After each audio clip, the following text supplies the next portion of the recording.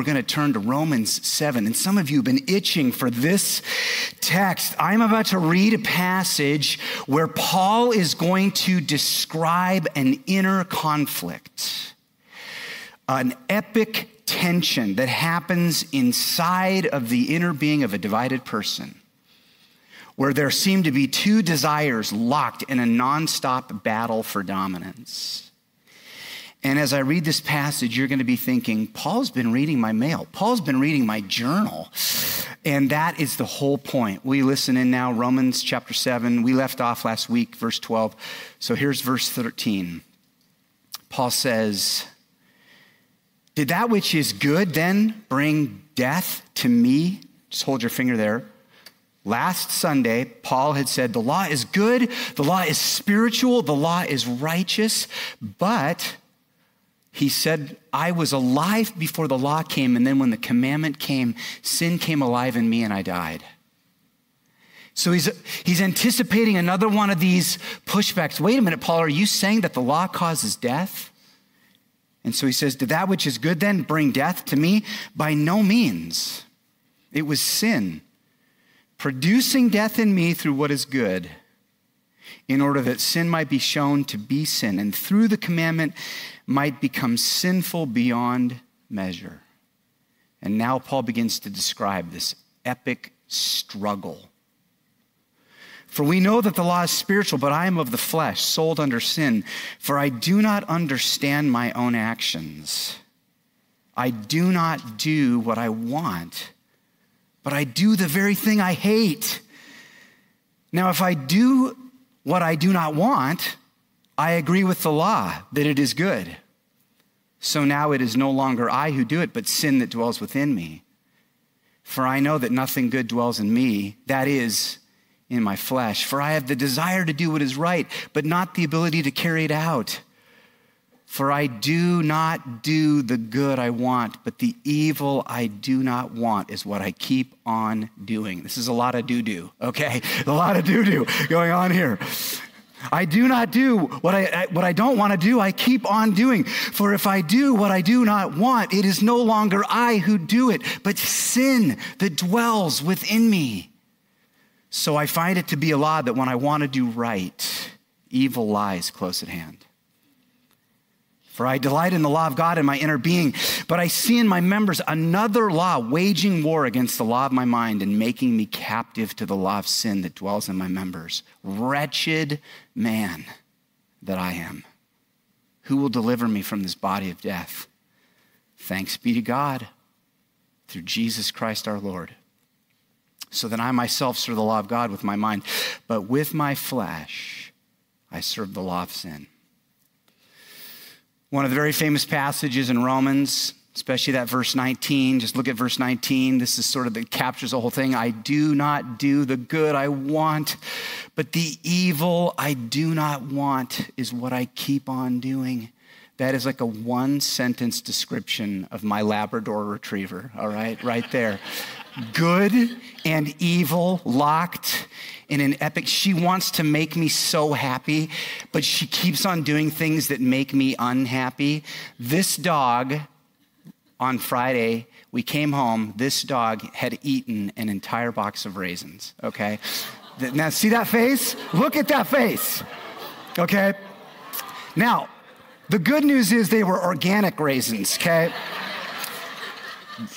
So, that is the remains of the box. This dog ate an entire box of raisins and the wrapper and 3/4 of the cardboard, okay? The bad news is raisins, did you know this, are extremely toxic for dogs. And I did not know that. So my dog spent the weekend in the ER, all right? And there I am reflecting on Romans 7, and I get the bill, $1,000. And so Adam had a divided moment. $1,000? I looked at my wife who was crying, and I'm like, this dog is not worth $1,000 to me. I had a tension, okay? Anyway, here's what we have. We have a divided human. And Paul goes as far as to describe it as two eyes. Did you notice that? There's the eye that wants to do good. There's the I that loves God. There's the I that is trying to obey God's law. But there's another I. There's this other I that's fighting, tension, struggle.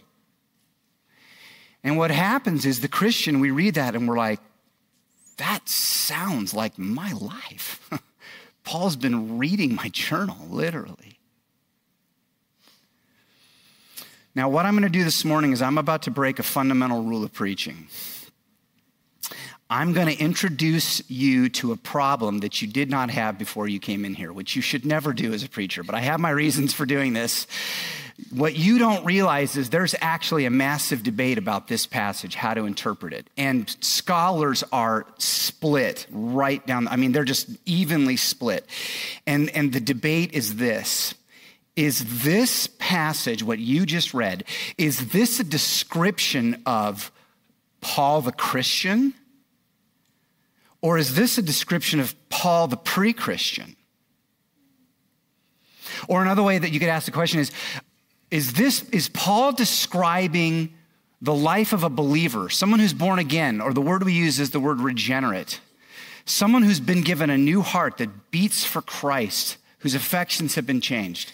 Is that the person Paul's describing? Or is Paul describing someone who's unregenerate with that old stubborn heart that has not been transformed yet?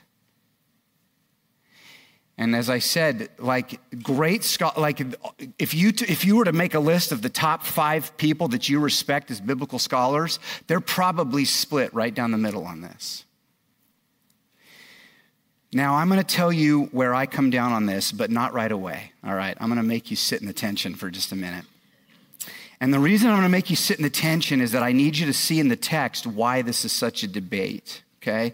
So look back at your Bible. Many scholars think Paul couldn't possibly be describing a believer. And they have really strong arguments. For example, Paul describes this I as being sold under sin. Do you see that in verse 14? Sold under sin. How could this be a believer when he just spent the entirety of chapter 6 saying that we're no longer slaves to sin, we're now slaves to righteousness? So how could he turn around in 7 and describe a believer as sold under sin? Or how could a believer express such a defeatist experience in their struggle? Is this really the description of the Christian life? Constantly failing in my fight against sin? Total defeat? How could that possibly be a description of a believer?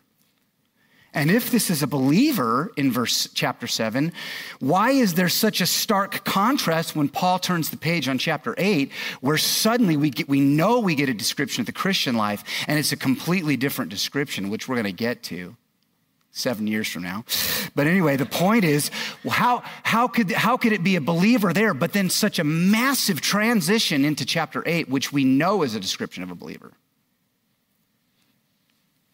But many scholars believe Paul couldn't possibly be describing an unbeliever. And they have really strong arguments. For example, there is a really stark shift into the present tense in verse 14. Will you look at your Bible? Paul's been in the past tense all the way up to this moment. And suddenly, in verse 14, he switches to the present tense. And it's very strong. He says, we know... You Roman Christians and me, we know the law is spiritual, but I am of the flesh. And from then on, he's in the present tense. The most natural reading of this would be to say, Paul is at the very least describing his current experience, or he's inviting the Roman Christians to think of their current experience. Also, this I expresses genuine delight in the law, genuine love for the law of God, a genuine desire to please God. This person loves God, loves God's law, whereas we've already seen that the flesh, prior to becoming a believer, is hostile to God. It doesn't love God's law. So how could Paul be describing an unbeliever? Not only that, this I admits that he's no longer a sinner. An unbeliever would never diagnose her own sin with this kind of remorse. An unbeliever would not typically cry out, "Oh, God, deliver me, wretched person that I am." That does not sound like an unbeliever. That sounds like a believer who's struggling. And not only that, even immature believers, they tend to be overconfident, unaware of the depths of the depravity of their hearts. So this doesn't even seem to be an immature believer. This sounds like a really mature believer. And then finally, this argument's not exegetical as much as it is existential, and that is that believers throughout the centuries, when they've read Romans 7, they've thought, this is my life. Finally, I'm reading somebody who understands my struggle, and it's been a source of great hope and comfort, myself included. So which is it? I'm going to tell you where I come down on this in just a minute. But first, what I want you to realize is whatever view you take, it doesn't change the overall meaning of Romans 7. So we could be wrong about this and still interpret Romans 7 correctly, because Paul's point in Romans 7 is to say, look, the law is good, but I'm the problem. He says it over and over. Verse 14, the law is spiritual, I'm of the flesh. The law is good, but I'm the problem. If that could be even a description for an unbeliever. It could be a believer or an unbeliever. He says, if I don't do what I want, I agree that the law is good. The law is good, I'm the problem. Verse 22, I delight in the law of God in my inner being. The law is good. I'm the problem. So here's the view that I take. I do believe that Paul is describing an aspect of the Christian experience. Okay? This is the experience of a believer, but with a very significant caveat. It's actually an omission. There is a strange and obvious absence of any mention of the Holy Spirit in the passage that we just read. Did you notice that? No Holy Spirit at all, which is odd because in verse 6, Paul had described being released from the law and being transferred into the new Christian life, which is a life where we follow in the way of the Spirit, verse 6, and then the second he turns to verse 7, he completely ignores any mention of the Holy Spirit all the way until he gets to chapter 8. And I think Paul had a reason for that. I think his reason was persuasive.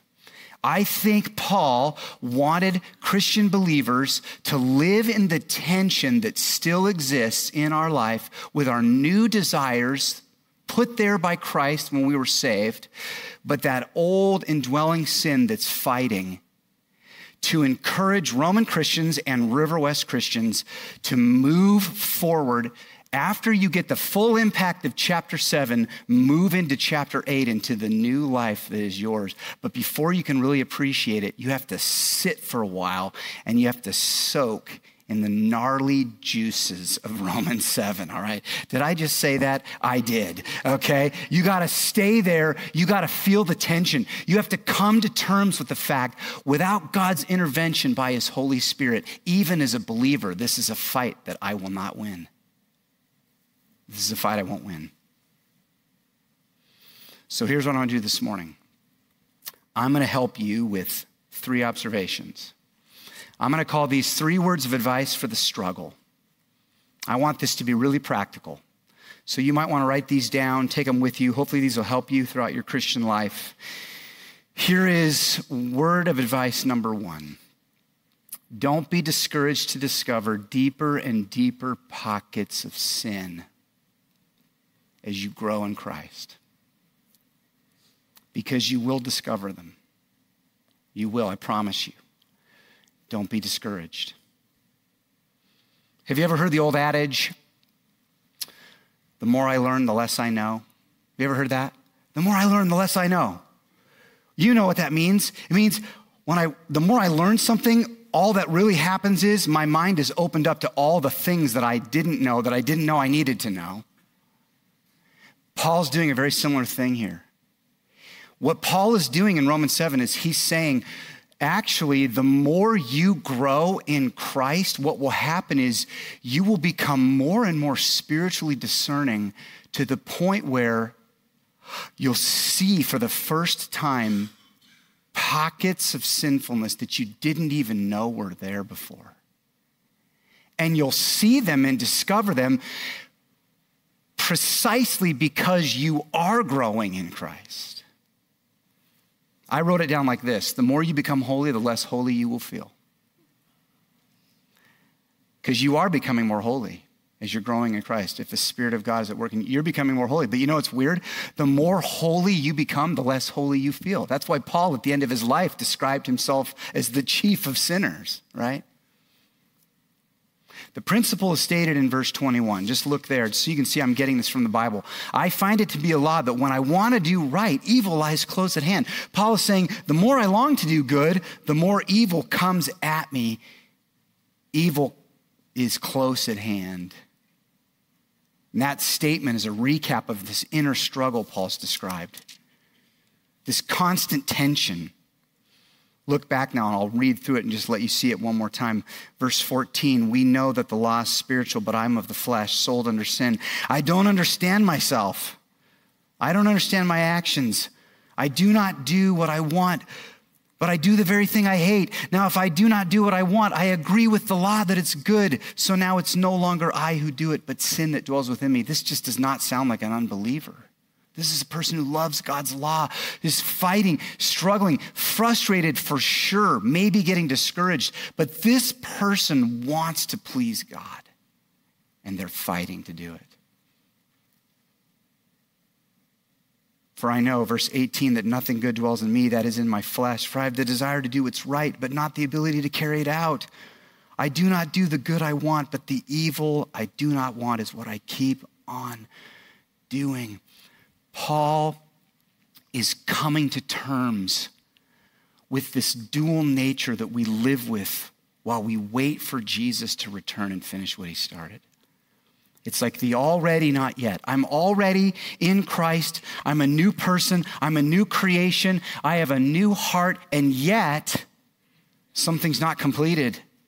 I'm waiting for that day when Jesus will return and finish what he started. And in that in-between age, I live with indwelling sin, still hiding in there, still lurking in there. And lest I minimize the influence of that other I, that other Adam, he will pop up right in the moment when I want to do good the most.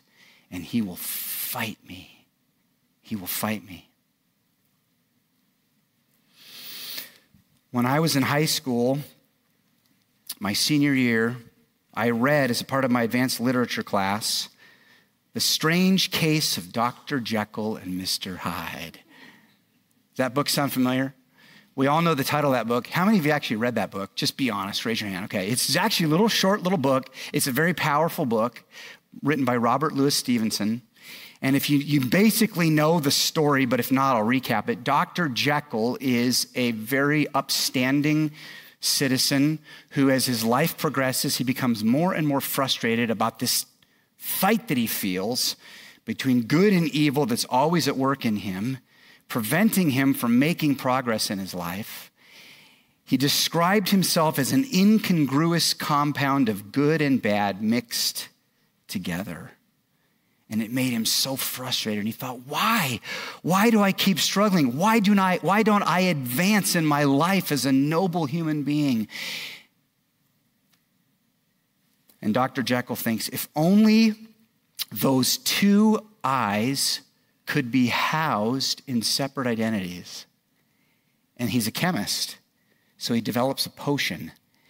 And the potion allows the very thing to happen. He drinks the potion, and you know the story. He becomes two people. By day, he is the good Dr. Jekyll, and he's even more good than ever before. But by night, he becomes Edward Hyde. That word Hyde is from the word hideous or hidden. And Edward Hyde is the most wicked. In the book, he describes that when you would encounter Edward Hyde, he was pure selfishness and evil. People would shudder when they would encounter him. Edward Hyde murders people. He beats someone with a stick to death in a dark alley in the course of the book. He is far more wicked than Dr. Jekyll had ever imagined. When Dr. Jekyll first experiences Edward Hyde, when he first comes out, here's how he describes him. This is now Edward Hyde speaking at night. He says, I knew myself at the first breath of this new life to be much more wicked, tenfold more wicked, sold a slave to original sin. Does that sound familiar? And the thought braced and delighted me like wine.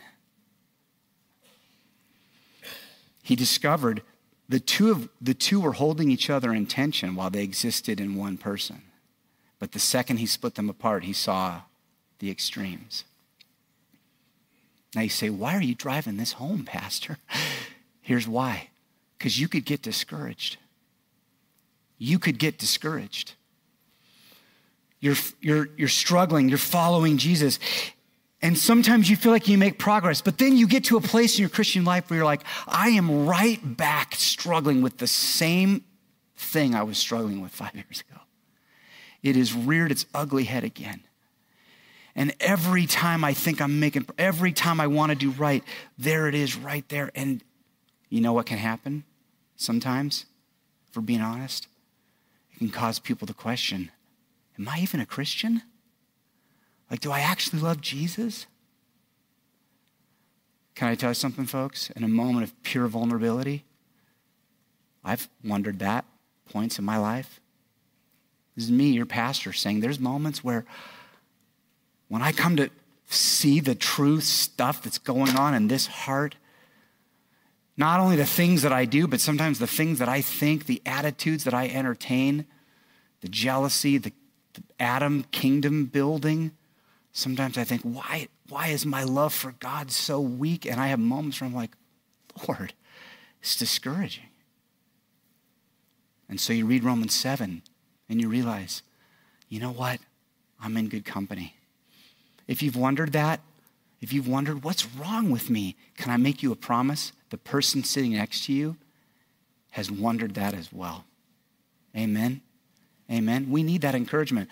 I heard a scholar say, my primary reason that I don't think this is a believer is that it encourages worm theology. He said, I don't like this because I don't like the idea of Christians walking around going, I'm a worm, I'm a wretch, I'm horrible, woe is me, I'm a terrible human being. And you know what? My problem with that is I actually don't think that's our problem in evangelical Christianity. I actually think in evangelical Christianity, a little bit more humility would actually go a long way for us, first of all. But here's the real reason I don't think that's a problem. We need to be a church where we're vulnerable enough to say to people, I'm really struggling right now, and not be afraid. Not think this person's going to look down on me. They're going to question my salvation. They're not going to invite me to dinner next Sunday. Like, we got to be a place where I can tell you what I'm struggling with, and you can tell me, and then we spur one another on towards love and good deeds. Amen? Amen. Okay, there it is. Practical advice number 2. This one, before I put it up, what I'm about to say is going to shock you. You're going to question my sanity, all right? Some of you might want to send me an email. Don't send me an email right away. Don't send me an email right now. Wait till tomorrow, okay? Here is piece of advice number 2. Stop trying to keep the law. That's not the point. It's not the point. Stop trying to keep the Mosaic law. That's not the point of Romans 7, and it's not even really the point of the Christian life. If someone asks you, what is the primary purpose of the Christian life? And your answer was to keep God's laws, man, we have sold ourselves short, right? That is not the goal. The goal of the Christian life is so much more than that. Our goal is to love Jesus and honor. There was a group of people who gathered a couple hundred years ago, and they asked the question, what is the chief end of man? And they came up with a pretty good answer, right? To glorify God and enjoy him forever. Amen? Amen. So the point of this passage is not for you to go, I got to try harder. I got to work harder. Now listen, here's what I'm not saying. Don't send me an email saying that I'm saying this, because I'm about to tell you that I'm not saying this, okay? I am not saying to stop caring about sin in your life. That's not what I'm saying. I'm not saying you're not supposed to grow in sanctification. That's not what I'm saying. What I'm saying is, if you do it this way, by trying to keep God's laws, it's not going to work anyway. It will not work. You keep trying and trying and punishing yourself and focusing on that, you're going to be just as frustrated next year as you are right now. St. Francis of Assisi had a really evocative phrase that he used to describe himself. I'm about to say this phrase, but don't get offended. I'll explain what it is, okay? He referred to his body as brother ass, okay? And that's like a donkey, all right? And here's what he was doing. This is really profound. He said, I feel like I'm always walking around dragging a donkey. And every time I want to go somewhere or do something for God, that donkey digs in its heels. Brother ass, all right? I use this with my twin brother. It goes really well. But anyway, not the point.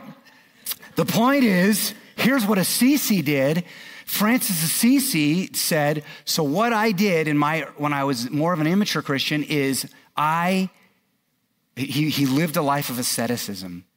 He said, I starved that donkey. I abused that donkey. I neglected that. He was like, the way forward is to focus on starving the other eye. Neglect it, beat it, abuse it, don't feed it. And he got to the end of his life and he realized, I've made absolutely no progress. And in the process, I actually harmed my physical body that God gave me as a gift to protect and steward. And you say, well, what's the point of this illustration? Here's the point. If you read Romans 7, you think, okay, I'm fighting. Now what I have to do, I have to try harder. Obey. It's never going to work, folks. It will not work. That's the point of Romans 7. You can't, on your own, within your own person, solve this problem. What I'm going to do is pull back now and show you where I'm getting this from the text. Remember Romans 7 verse 6, we just look at it real quick in your Bible. We'll put it up here. Romans 7:6. Paul has said early on in the chapter, leave 6 up, Mark, but Paul has said in verse 4, he said, first you have to die to the law so that you can marry Christ. We have to die to the law before we can remarry. And when we remarry, now we can actually bear fruit for God. I can't bear fruit for God because if I'm still married to the law. In fact, Paul would say the Mosaic law was for a point in Israel's history, a one people group, a political group, and all of those commandments were for them and their point. But now in the church, in the new age, we're no longer under the law, we're under grace. The law is a moral guide for us, and there's wisdom there, but we're not obligated to follow it the way the Israelites were. We're set free now, married to Christ. And then he says it again. We're released from the law, having died to that held us captive. The law is holding you captive. And why? So that we can serve in a new way of the Spirit. And then what Paul does, and from 7 on, is he says, he defends everything he said. He said, all the law does is it defines sin, it aggravates sin, it stirs it up in you, but it actually doesn't have the power to change your desires. And by the time he gets to the end of the chapter, he says, even when you're a believer, if you're spending your energy focused on obeying the law, you're just going to stumble into futility. And all of this, Paul, is leading to chapter 8. So we look at your Bible now. Let me just show you where we're going in September. I'm so excited. We're going to preach this thing. It's going to be amazing. Look at the change of language. There is therefore now no condemnation for those who are in Christ Jesus. For the law of the Spirit of life has set you free in Christ Jesus from the law of sin and death. For God has done what the law, weakened by the flesh, could not do. By sending his own Son in the likeness of sinful flesh, and for sin, he condemned sin in your flesh in order that the righteous requirement of the law might be fulfilled in us. Do you see that? Jesus has fulfilled the law in us, for us. You don't have to do it. Jesus did it on your behalf. What do you have to do? Walk not according to the flesh, but according to the Spirit. So you say, what are you saying, Pastor? Summarize what you're saying in one sentence, because that was a really long moment and I'm a little bit confused. All right, I'll do my best. Here's what I'm saying. Your goal as a Christian is to turn your heart towards Jesus. Keep in step with his Holy Spirit. Love him with all of his heart. Worship him. Fuel that part of your soul that loves God by reading the scriptures, worshiping on Sunday morning. Get in community. Follow God's Holy Spirit, and you will discover that your affections will begin to change. And you will begin to do the very things the law always asked of you. But you're not even trying to obey the law. You're just trying to love Jesus and know him. Amen? Amen. Okay, last word of advice, and then this one's just going to take a moment. Anchor your present hope on your future liberation. Don't get discouraged as you discover deeper sin.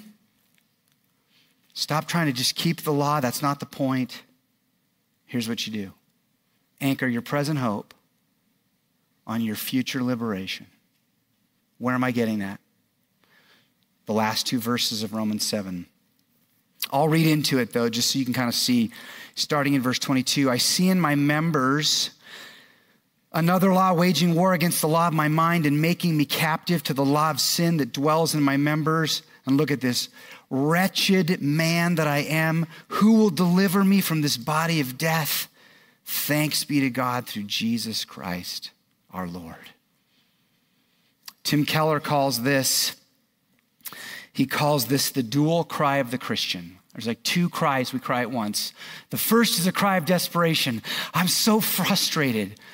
I feel like I keep struggling. I feel like I keep blowing it. What do you do with that? You just turn to Jesus and cry out, God, rescue me. I'm wretched. But what's the second cry? It's the hopeful cry of deliverance. Who will deliver me? Paul's answer, Jesus Christ. What's Paul talking about? He's saying there's a day coming when Jesus is going to return and he's going to finish what he started, and you're going to receive a resurrection body that's no longer divided. That fight will end. The sinful nature that's still housed in you will be put to death once and for all. And on that day, there will be no more sin, no more tears, no more brokenness. That's the day we look forward to. And here's the point. You could read Romans 7 and you could say, this sounds like a battle that I cannot win. But actually, Romans 7 is a battle that you cannot lose because Jesus already won the war. Amen. He already won the war. And right now, you live with a present hope of a future promise. I'm going to be liberated. Why does that matter? Here's why it matters. Every time you feel temptation towards sin, remember this. That's actually not who I really am.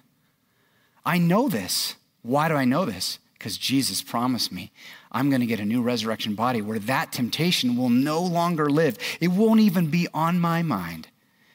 And I want you to live with that right now. The future is so real, it's invaded your present. And it should guide your heart and your affections and the way you live. The battle's been won, River West. Perhaps you're still struggling this morning. I'm with you. I love you. I'm praying for you. You're not alone. Listen to me. If you are struggling and you feel defeated and you're questioning your salvation, you are not alone. And not only that, you're in the right place. We love you, but don't give up hope. Build your now on that future promise. And here's what we're going to do. We're just going to collapse into worship just like Paul did. We're going to take communion this morning. So I'm going to invite the worship team to come. And here's what I want you to do this morning. as you're going to that table, will you just collapse into worship? Just that moment. Oh, wretched person that I am. Just take that to Jesus. I mean, don't you realize that's the whole purpose of the meal, is that Jesus died for that sin once and for all. Just take it to the table. But then don't just collapse into that part. Then worship and say, God, you will deliver me. I know it. The promise is secured in your resurrection. Pray those two things as we worship this morning. I'm going to pray for you right now. Would you bow your heads with me and let's pray. Heavenly Father, it's a very, very important, very complex passage, and yet we read it, and it's so helpful. It explains so much. It helps us understand the struggle we're in. And it encourages us to keep going, but not on our own. Left to our own devices, we would lose that battle, but we have your Spirit living in us. We embrace that truth this morning. So, Spirit of Jesus, would you fill us today? Would you crowd out competing desires, distractions, anything right now that's holding us in bondage? Would you break the chains, we pray? Spirit of Jesus, break the chains in this room this morning. Someone who came in shackles, I pray they would leave today free. And I prayed in the name of Jesus. There are also people who came in resisting you, Jesus. People who came in with cold, hardened hearts. I pray that you would change those hearts this morning. Remove hearts of stone in this room and replace them with hearts of flesh that beat for Jesus, I pray. If that's you this morning and you feel the Spirit of God at work in you, you can cooperate by just praying, Jesus, I believe what I'm hearing. I believe you're King. I believe you're Savior. I believe you died for my sins and you rose again. I want to follow you. Would you create in me a clean heart this morning? Just pray that prayer. And you will become a Christian today. Hallelujah. Hallelujah.